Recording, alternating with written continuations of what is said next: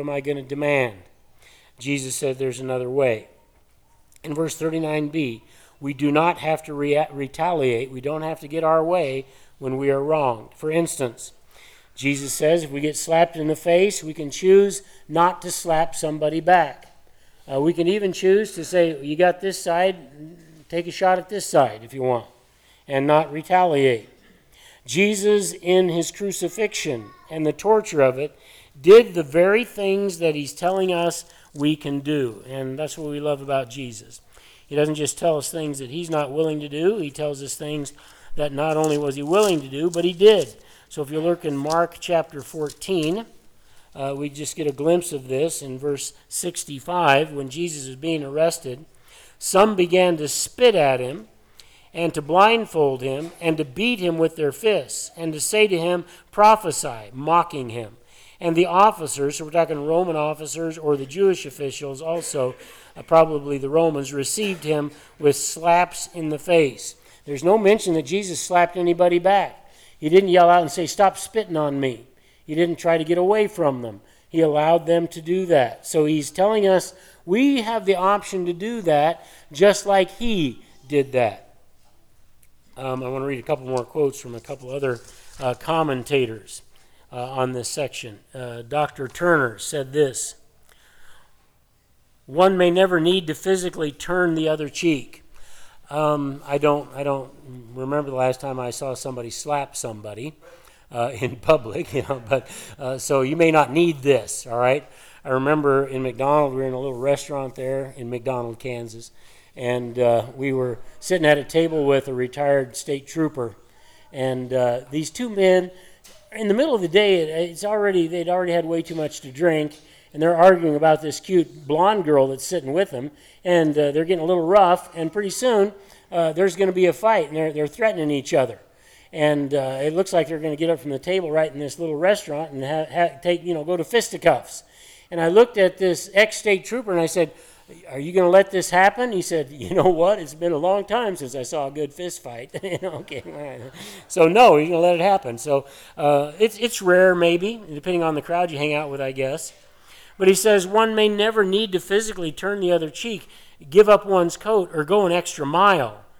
But one must be willing to unselfishly suffer personal loss with faith that the Heavenly Father will meet one's needs and deal with the injustice in his own time. And that theme's going to come up over and over this morning.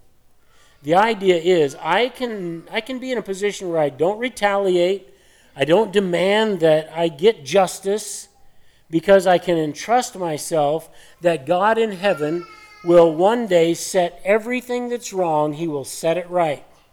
He will defend you, he will vindicate you against the person who did that to you. Now, if you turn around and slap him back, you might be the one that ends up, getting retaliation. But the point is, do you trust God enough that we can forego a judgment for us in the terms of maybe $20,000 and believe that God's going to take care of us and believe that it's in his hands?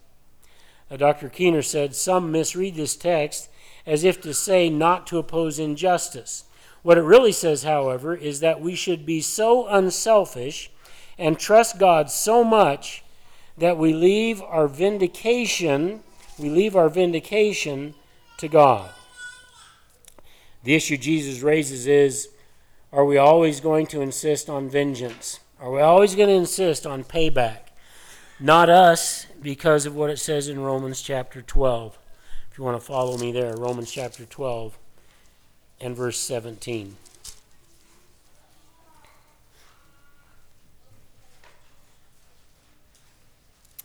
Paul tells the Romans, never pay back evil for evil to anyone. Respect what is right in the sight of all men. If possible, so far as it depends on you, be at peace with all men. Never take your own revenge, beloved, but leave room for the wrath of God. For it is written, vengeance is mine, I will repay, says the Lord. The issue is, do you believe it? That's what's going on here. Do you believe it? Do you believe that God will take care of your accounts? Do you believe that I don't have to take vengeance because God will work it out in His way? And God always does it fairly, justly, and righteously. I probably wouldn't. But if your enemy is hungry, feed him. If he is thirsty, give him a drink. For in doing so, you will heap burning coals on his head, which is an idiomatic expression for this would be the best way, if you respond this way, to help God convict somebody's heart so they're convicted that they did the wrong thing.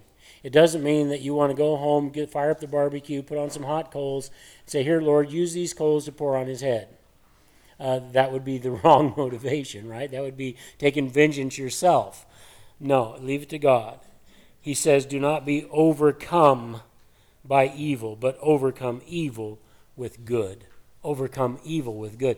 That's why vengeance isn't ours. And friends, there's only one reason to hang on to anger in your heart. One. And that's for revenge. And God says that belongs to Him. Can't forget that. So if I have lost an eye and I am facing the one who took mine from me, it is at that point that I have to decide, according to this text, in the presence of Jesus, who's always present, if I really need to demand that the authorities remove the eye of the offender. Do I have to file charges? Do I really have to take that to court? This is not a blanket prohibition against seeking justice. It is that I don't always have to, nor should I, in every case. In verse 39b, Jesus' example is of someone slapping you across the face, I would assume, where you decide to give them the other cheek as well, which means I'm not going to hit you back. If you want to do more, go ahead and do it. Dr. Blomberg interjected here in his commentary, Christian kindness should transcend straightforward retribution. Dr. Turner said, he encourages all of us to go beyond the expected response. We should not just angrily slap an opponent in the face back. Let's go on to verse 40 and 41. If anyone wants to sue you and take your shirt, let him have your coat also. Whoever forces you to go 1 mile, go with him too. So Jesus isn't done with this lesson yet, is he?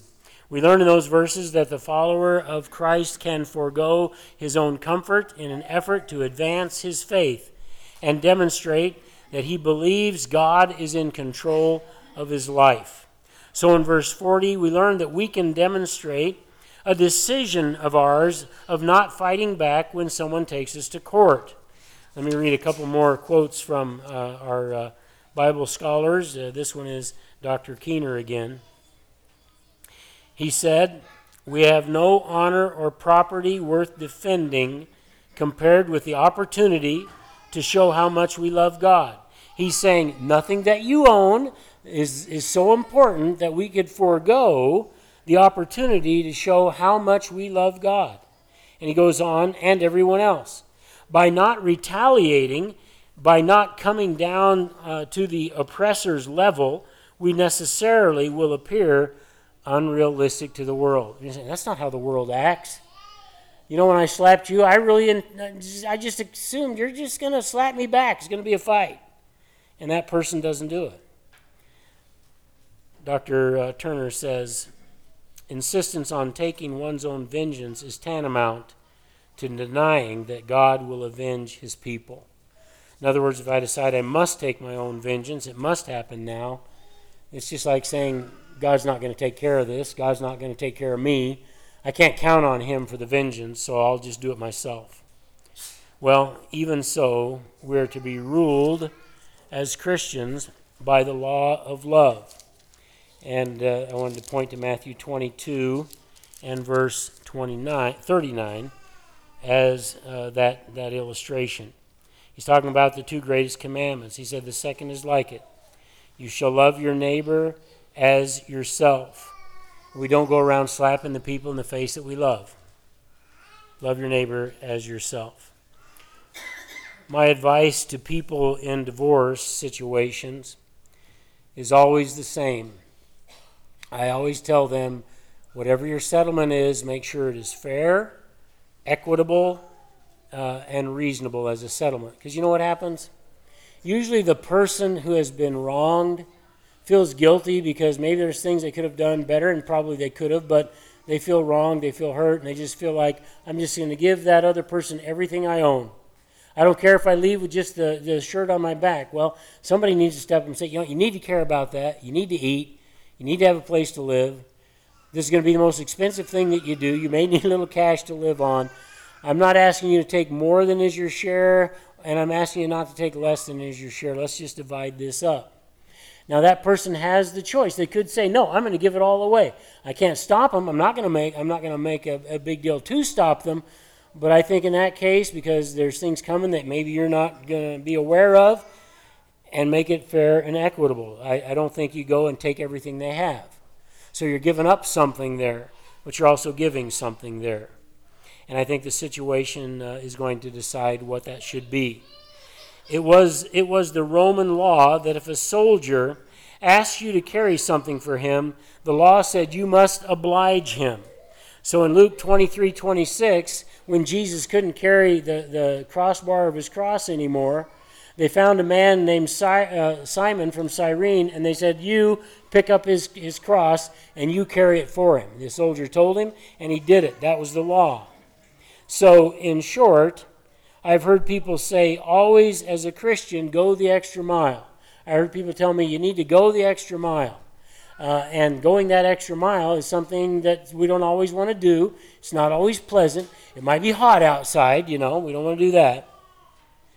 But commentators like to tell you, as you're reading through this, they say, hey, you need to know how long a Roman mile was. Good news, it's not quite as big as 5,280 feet. Hey, woo, nice deal. All right, I can go a mile, it's a little shorter. I don't think Jesus was talking about that. God wasn't talking about that. Because if I'm looking at it as, okay, I only have to go 1 mile and that's it. That's not what Jesus meant. Doesn't that miss the point of what he is saying? That you would give up your own personal rights and help somebody like that? Would you stop at exactly the last foot of the mile?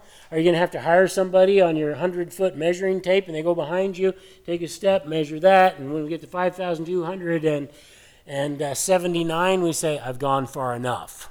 I'm done. I don't think that's what he meant. In my life, I've had people go more than the extra mile for me, and it's very much appreciated when people are that giving.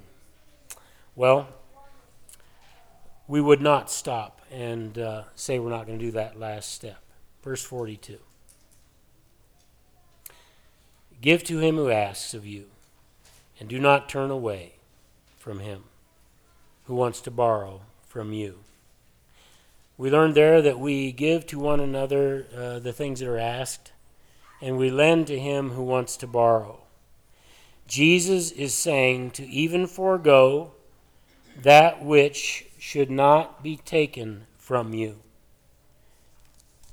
Somebody takes it wrongly. There's a passage in Deuteronomy chapter 24 again, Deuteronomy 24. It talks about what a believer would do in a situation where a neighbor has borrowed something and you took their outer coat as a pledge that you're going to get it back. So the neighbor comes in the morning and he borrows, your wheelbarrow, and you say, well, I'm going to need your coat as collateral for that, and you can have it, and you can get your coat back when I get my wheelbarrow back. Well, here's the heart of God in that, in Deuteronomy 24, 12, and 13. He's talking about making loans without pledges, but he says, if he is a poor man, you shall not sleep with his pledge.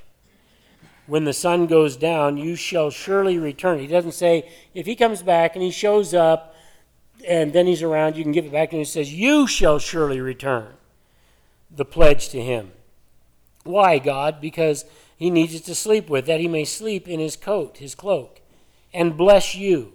And it will be righteousness for you before Yahweh, your God.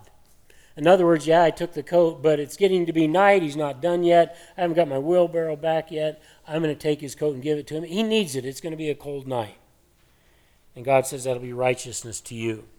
Notice also Proverbs 3:27. We'll look at a couple of those verses in the Old Testament again. Proverbs 3:27. 27.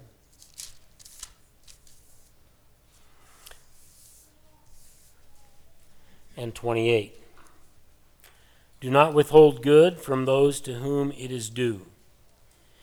Why would it be your obligation, if somebody owes you something, not to make sure I get it back legally? Well, because I'm in an opportunity where I could do some good to that person. It's due to that person because I'm a follower of God.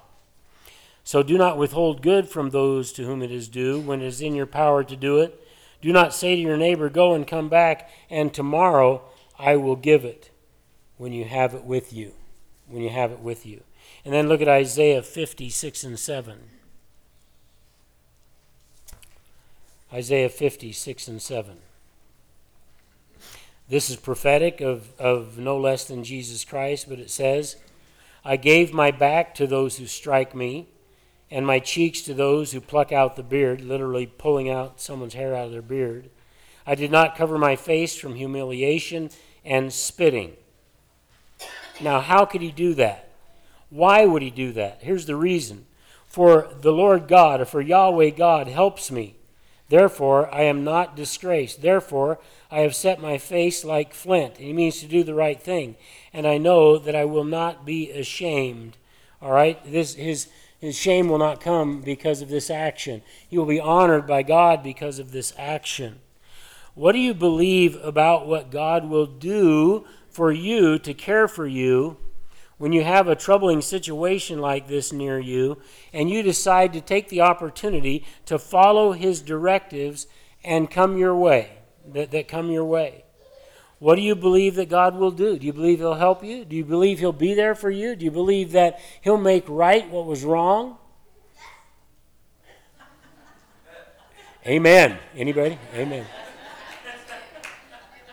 There's got to be more than the youth of America listening to this. You should all say amen. Thank you for that.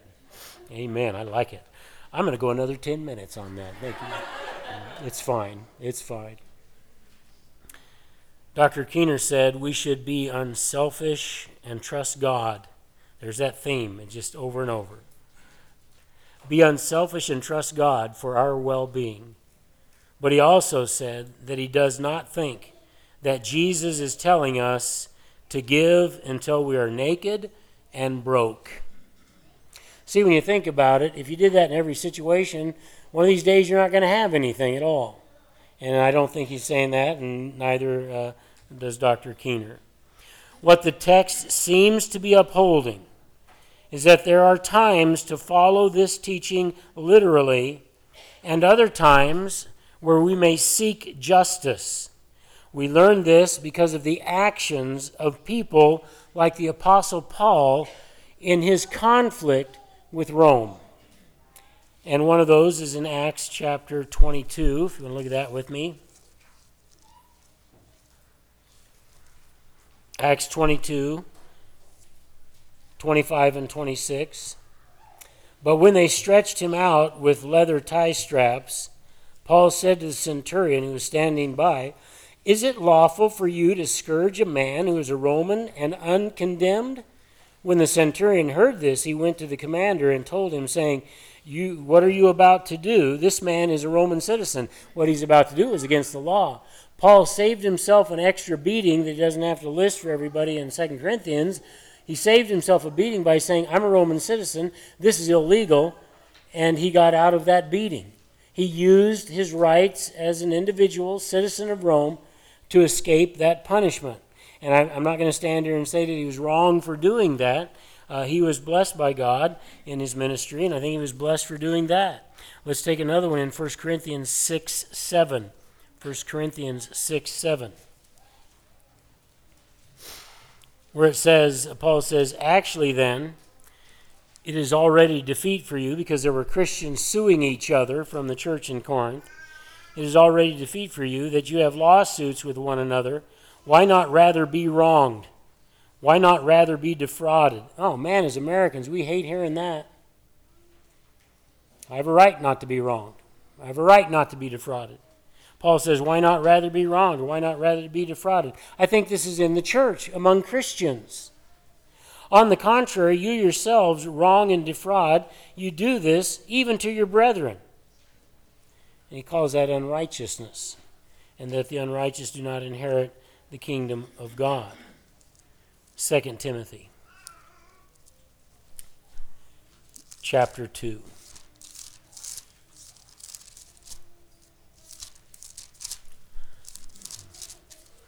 And verse 24. The Lord's bondservant must not be quarrelsome, must be kind to all, able to teach, and patient when wronged, with gentleness, correcting those who are in opposition. Perhaps God may grant them repentance leading to the knowledge of the truth. By the way, that's directives for a young pastor and how he acts in his church. This is a difficult thing for us because we live in a country where we like to show our rights. We all become, lawyers when we're having trouble. Like, you put this much concrete on my property, and there's now you have to go to court with me because that was wrong for you to do. Or you planted your hedge on my side, and you didn't have a right to do that. We're going to court. We have all kinds of things that we think is our right, and we don't want to be wronged. This is a challenge for us to choose places where we don't have to take retaliation. We don't have to get somebody hurt because they hurt us. He's asking us to at least consider it. We should always consider it. And if we can, we should. So, number one, in applications, we should strive to be more generous than the law demands. Strive to be more generous than the law demands when the law is on your side and in your favor. Number two, Jesus is our ultimate example of selflessness. Jesus is our ultimate example of selflessness. One of my children hit somebody's pickup and did not a lot of damage, but I knew that if it went inside, the body shop, it's going to cost a couple $1,000 probably. And the guy said, just forget it. It's an old pickup. Don't worry about it. I don't even care that it gets fixed. You know how good that felt? Because at the time we didn't have that extra money. You could do that for other people. Number three, we are to show the spirit of grace over the demand of retribution. And then finally, looking together the last verse, I know we've looked at a lot of verses today. 1 Peter chapter 2 and verse 23.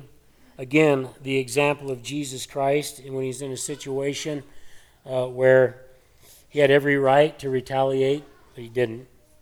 It says in 1 Peter 2:23, and while being reviled, that word means verbally abused, he did not revile in return.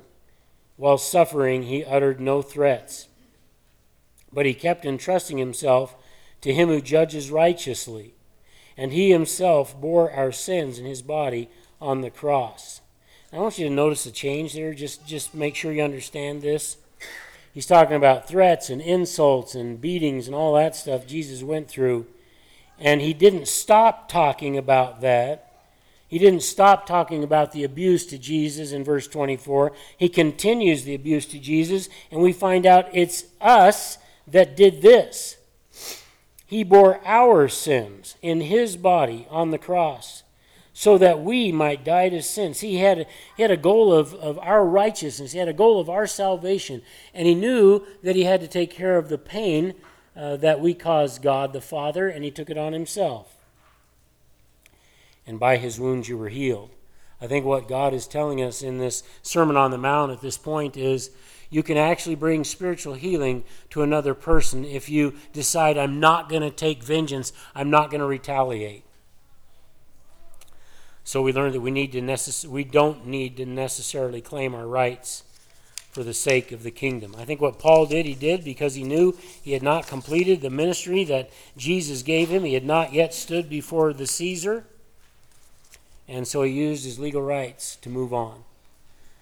It's all between you and God, what you decide in what case. Let's pray together.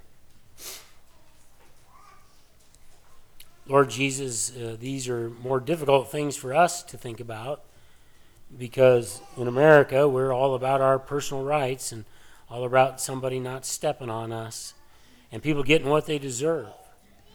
I just pray that you would help us to understand the spiritual nature of obeying you and doing what you say. Lord, I pray that we would just use our next opportunity to not retaliate, but to go the extra mile and not demand our rights be taken care of. And see what you do. Do we trust you enough for that? Each one of us has to answer that question. Thank you, Father, through Jesus Christ and the Holy Spirit, for bringing this to our attention this morning. And I know that you always bring up the right thing at the right time. May it touch our hearts. In Jesus' name we pray. Amen.